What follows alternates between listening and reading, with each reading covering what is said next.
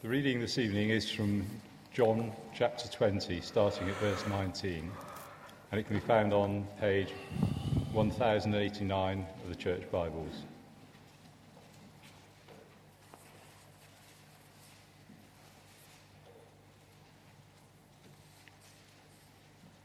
John chapter 20, verse 19. Jesus appears to his disciples.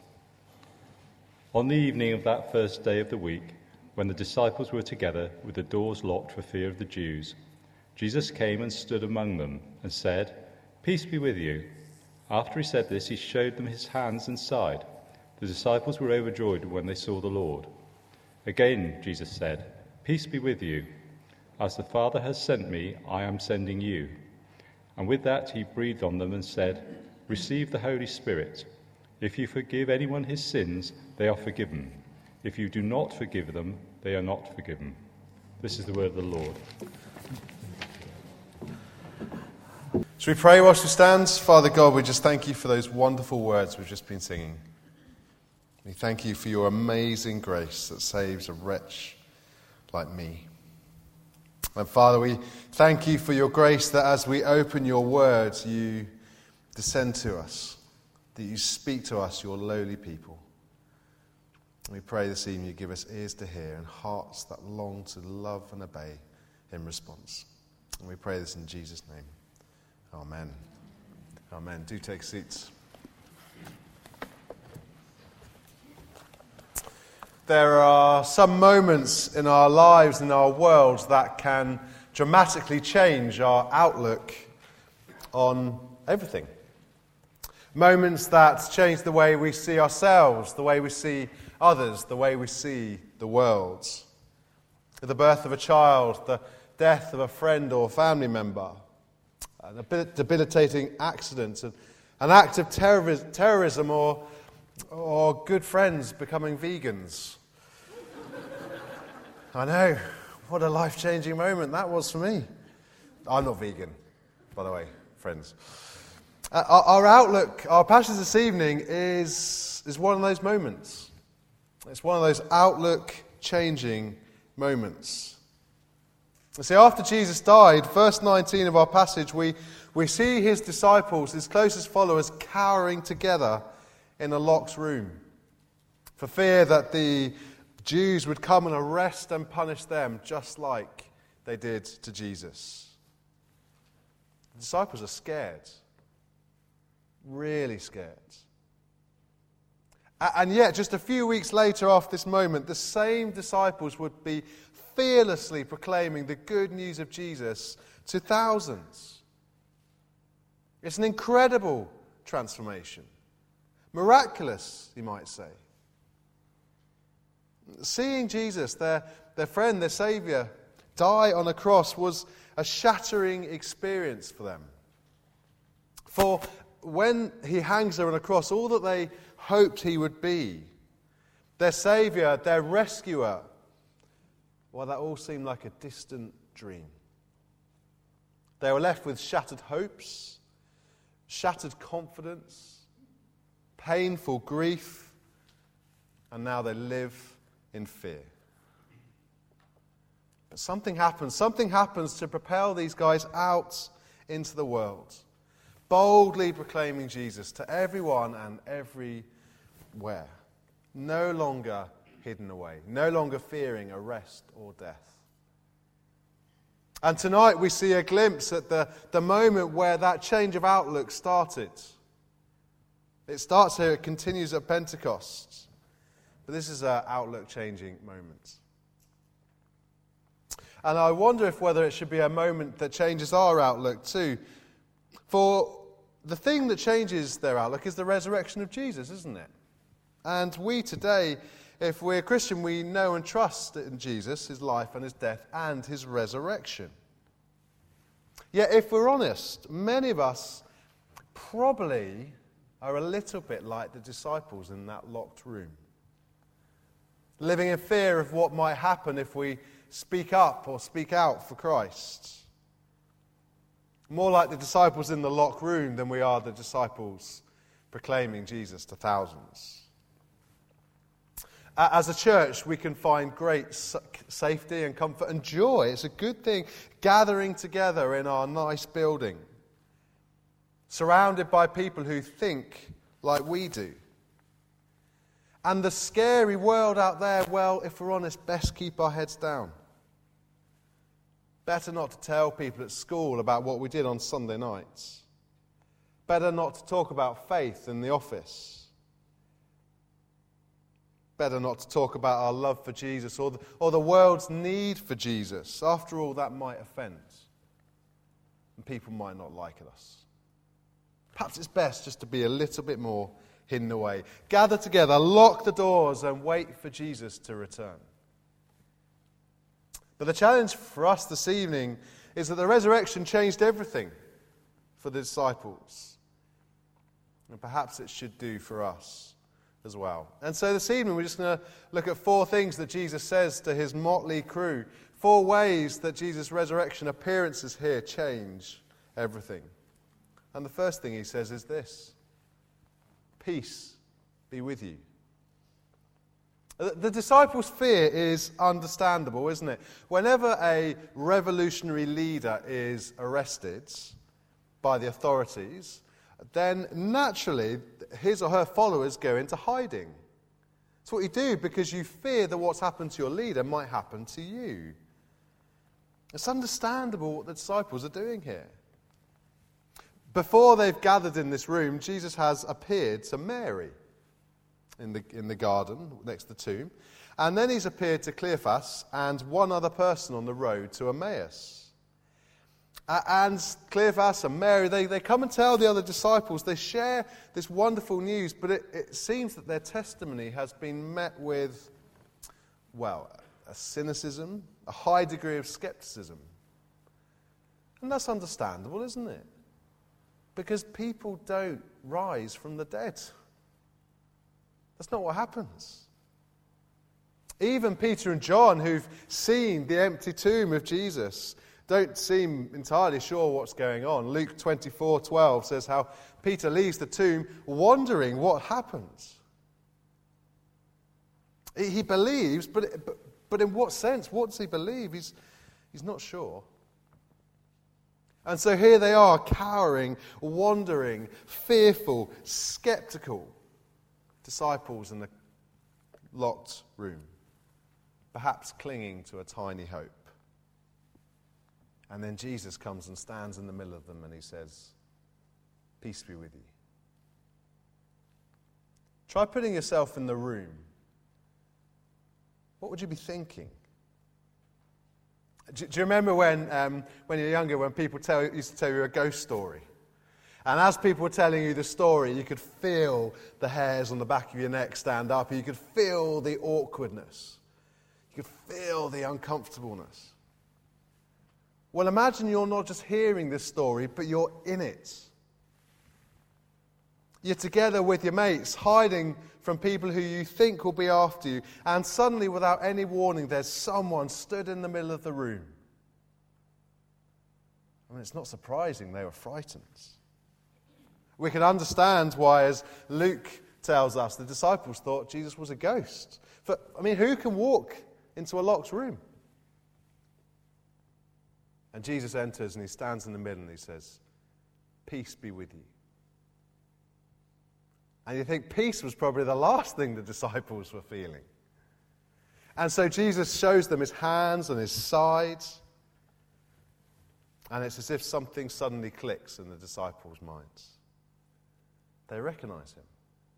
They recognize who he is, and their fear turns to joy as they recognize Jesus, his scars confirming his identity. Peace be with you. Now, in one sense, there's nothing unusual about Jesus using this greeting. Peace be with you was a very common greeting for people to use at the time. But here, in this moment, it is loaded with meaning. Because Jesus here is inviting the disciples to move from fear to peace. Again, try and put yourself in the mind of the disciples as they're in that room. And their eyes are open to suddenly who is standing in their midst. They're probably feeling awe, wonder, amazement, joy, a disbelief, hope. Things that Jesus said and done from the 3 years previously flashing through their minds. And it's too much to take in. It's too overwhelming, but it's definitely him. And then you can begin to perhaps imagine they're gripped by another sort of fear. Fear that the Son of God in human form, is actually standing in the room with them. And then perhaps they feel shame. Because here is God himself, here is the Saviour, his resurrection has proved it. And where does he find his supposedly most loyal, most trusted followers? Cowering in a locked room, hidden away, doubting, cynical, skeptical. How embarrassing. How exposing for the disciples. And Jesus says, peace be with you. You see, Jesus doesn't come into that room and want to expose the disciples' fear.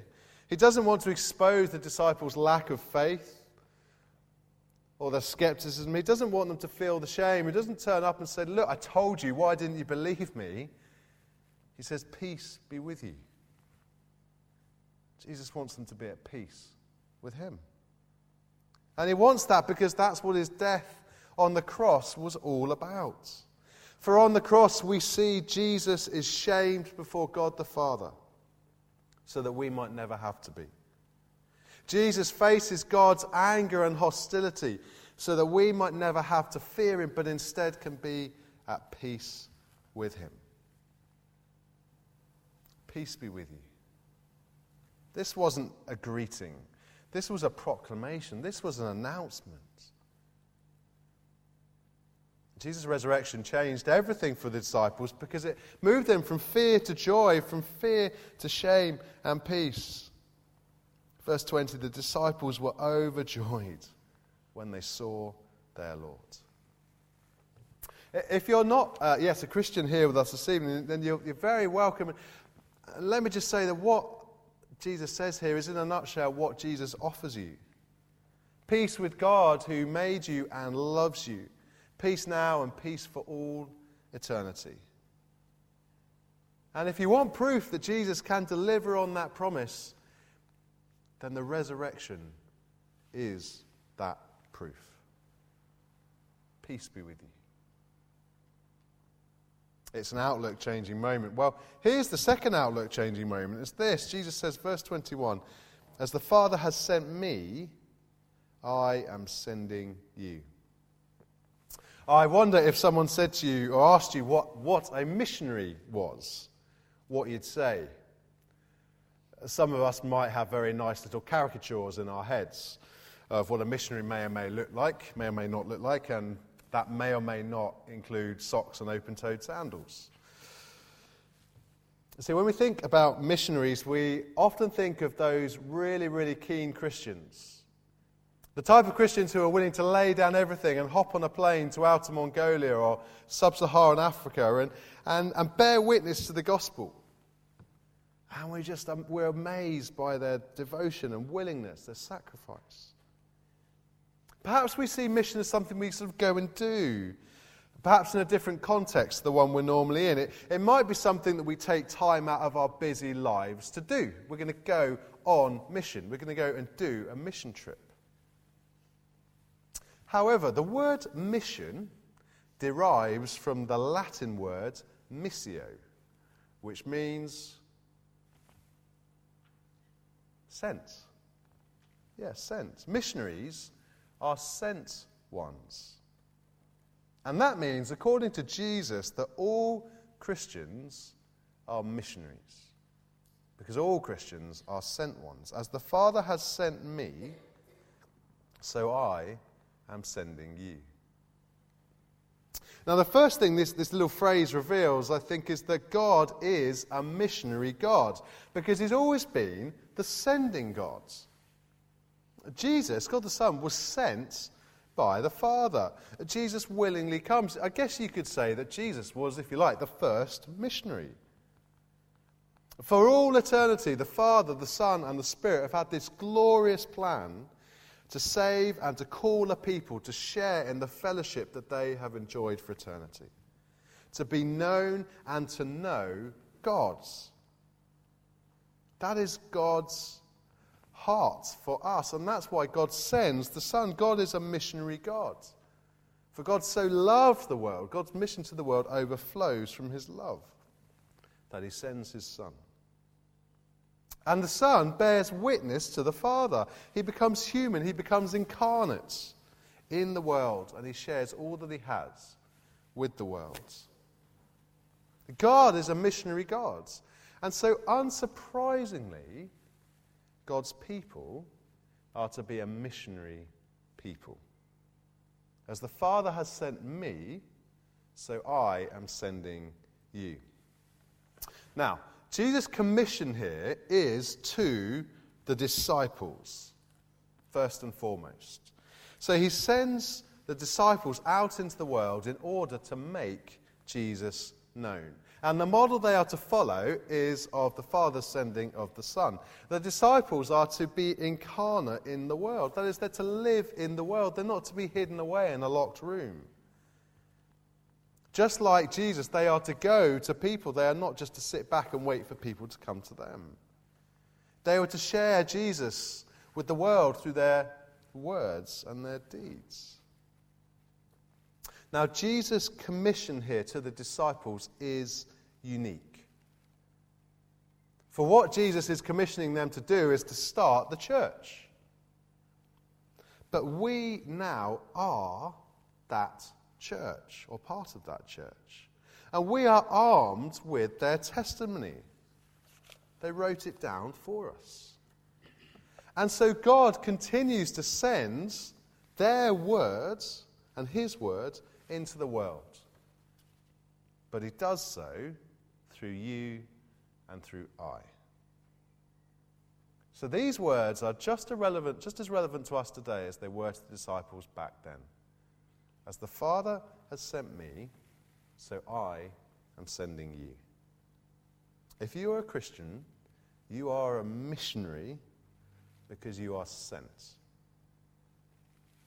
So each of us is sent as a representative, an ambassador, not to be hiding away in a nice building like this, but sent out into the world so that people who've not yet met Jesus might know him and be known by him.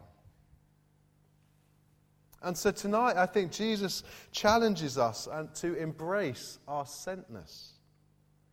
And to recognize that our home, our office, the school gates, our clubs, our friendships are the places that Jesus has sent us to live and speak for him. We don't go and do mission. We are on a mission because God has sent us. And I'm afraid that's true whether you like it or not. I mean, I wonder as we talk about us being missionaries, how that makes you feel. I mean, let's be honest. If God had said, look, come and be part of my family, but don't worry too much about the sharing Jesus bit with others. I'll take care of that myself. Let's be honest, would many of us be that bothered? Say, no, you don't have to do evangelism anymore. I've got that covered. Many of us find it hard. We're fearful. We find it scary. I wonder how the disciples felt when Jesus gave them this commission in a locked room. That, bearing in mind they sat there locked because they're scared. Only moments before this, if they had been given a commission like this, they would have run a mile. But now things are different. And they're different because they've begun to realize that God's King, Jesus, really is in charge. Because his resurrection proves it. And what Jesus said next would also make all the difference to how they felt.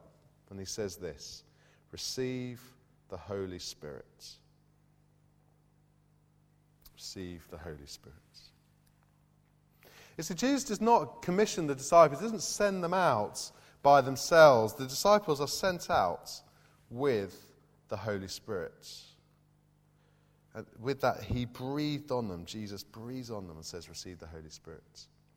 Now, the disciples would actually receive the Spirit at Pentecost, which you can read about in Acts chapter 2. So I think it's best to understand what's going on here, what Jesus is doing here in this breathing out, as if you like an enacted parable. What Jesus is doing is he's showing them what will happen in the very near future at Pentecost, when the disciples will receive the Spirit. But he's showing them that the sending out will be accompanied by the Spirit. I doubt many of you can remember your first day at school, aged 4 or 5. And because you can't remember it, I just want you to try and imagine what it would be like as a 4-year-old. You arrive at school, you don't know anyone or anything, you don't know where you're going, you've never been to the school before. And at the school gates, your mother or father send you in. Got your rucksack, got your backpack, and they send you in. And you find your way to the classroom. You don't know where you're going. You don't know what you're supposed to do. And it's a horrible, scary experience. You're so tiny, and it's a massive, big world out there. See, what a difference it will make to that little 4-year-old if rather than being stood at the school gate and being sent in from a distance, their mother or father takes them by the hand and says, come on, let's go. I'll walk you in. And they walk them into the classroom and they show them round and they introduce their child to the teacher. Show them where they put their bag. All the way offering them words of encouragement, words of hope, words of comfort when they feel scared. Jesus doesn't send us out into the world, if you like, standing at the school gate and sending us in. Jesus says, I'm with you. He won't physically be with them, with the disciples, but he will not abandon them. For he will give them his Holy Spirit. He will be present with them by his Holy Spirit, comforting them, giving them encouragement, reminding them of their future hope. And today, Jesus sends us out with the testimony of his disciples that he commissioned here. But he doesn't abandon us. He sends us out with his Spirit. Receive the Holy Spirit. The fourth outlook-changing words are these. Well, it's not a direct quote, but I think this is the point of verse 23. If you forgive anyone his sins, they are forgiven. If you do not forgive them, they are not forgiven. Jesus sends the disciples out with the authority to proclaim forgiveness. Don't misunderstand this verse. What Jesus is not saying here is that who is forgiven and who is not forgiven is at the whim of the disciples. You know, a bit like picking teams on the school playground. I pick you, not having you. I don't think that's what Jesus is giving the disciples authorities to do. No, what Jesus is saying is this. I'm sending you out to share the gospel. He's sending them out to preach and teach about him. And where people stand with Christ will depend on how they respond to the disciples' preaching and teaching of the gospel. Jesus gives the disciples authority to speak on Christ's behalf. There will be power in their words. And how people respond to their words will be the difference between people receiving forgiveness and people not receiving forgiveness. It's only God that can actually forgive or not forgive. As one commentator said, the church can only declare what God has already done. Today, as we are sent out by Jesus into the world, we have written down for us the testimony of these disciples. Sent out by Jesus. And their words still have Jesus' authority. And whether or not we receive forgiveness or unforgiveness, whether or not people in the world receive forgiveness or do not, still depends now on how people respond to Jesus' words written down through the disciples.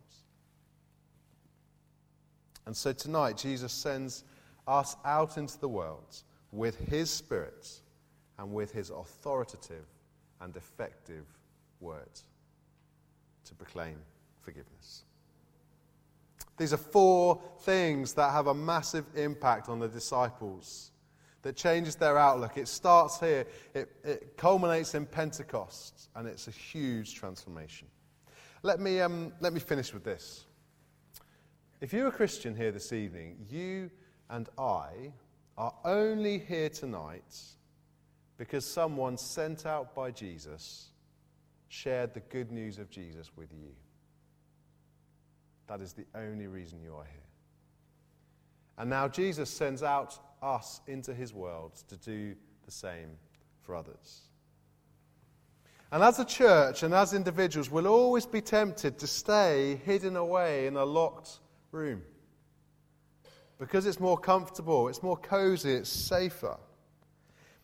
And I know what it's like because I'm just as scared as anyone else, but inviting people to an event or sharing your faith, living counterculturally, asking a friend to study Uncover, all these things are things we could feel fearful of, things we could be ashamed of. We could easily feel like we're not equipped for any of those things. But we're in good company, aren't we? Because the disciples were hardly the best bunch of evangelists you've ever seen at this stage, were they? The disciples were fearful. They certainly weren't equipped, but seeing the risen Lord Jesus and receiving peace with God through him, receiving the Spirit and being given God's authority to proclaim forgiveness changed everything. So tonight, perhaps we should pray that if we know Jesus' life and death and resurrection for ourselves, and we know peace through him, that we too would find that God replaces our fear and our shame with joy and with peace as he sends us out into his world. Let's pray.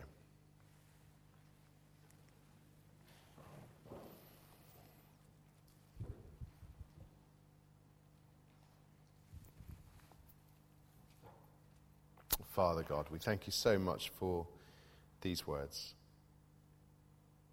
We thank you so much for this commission to your disciples that through them is now passed on to us. We do pray that as we reflect on these things, as we reflect on what it means to be at peace with you, to receive your Spirit, to be given authority in your word, we do pray that you would turn our fear into boldness, our shame into joy, as we are sent out as your missionaries into your world.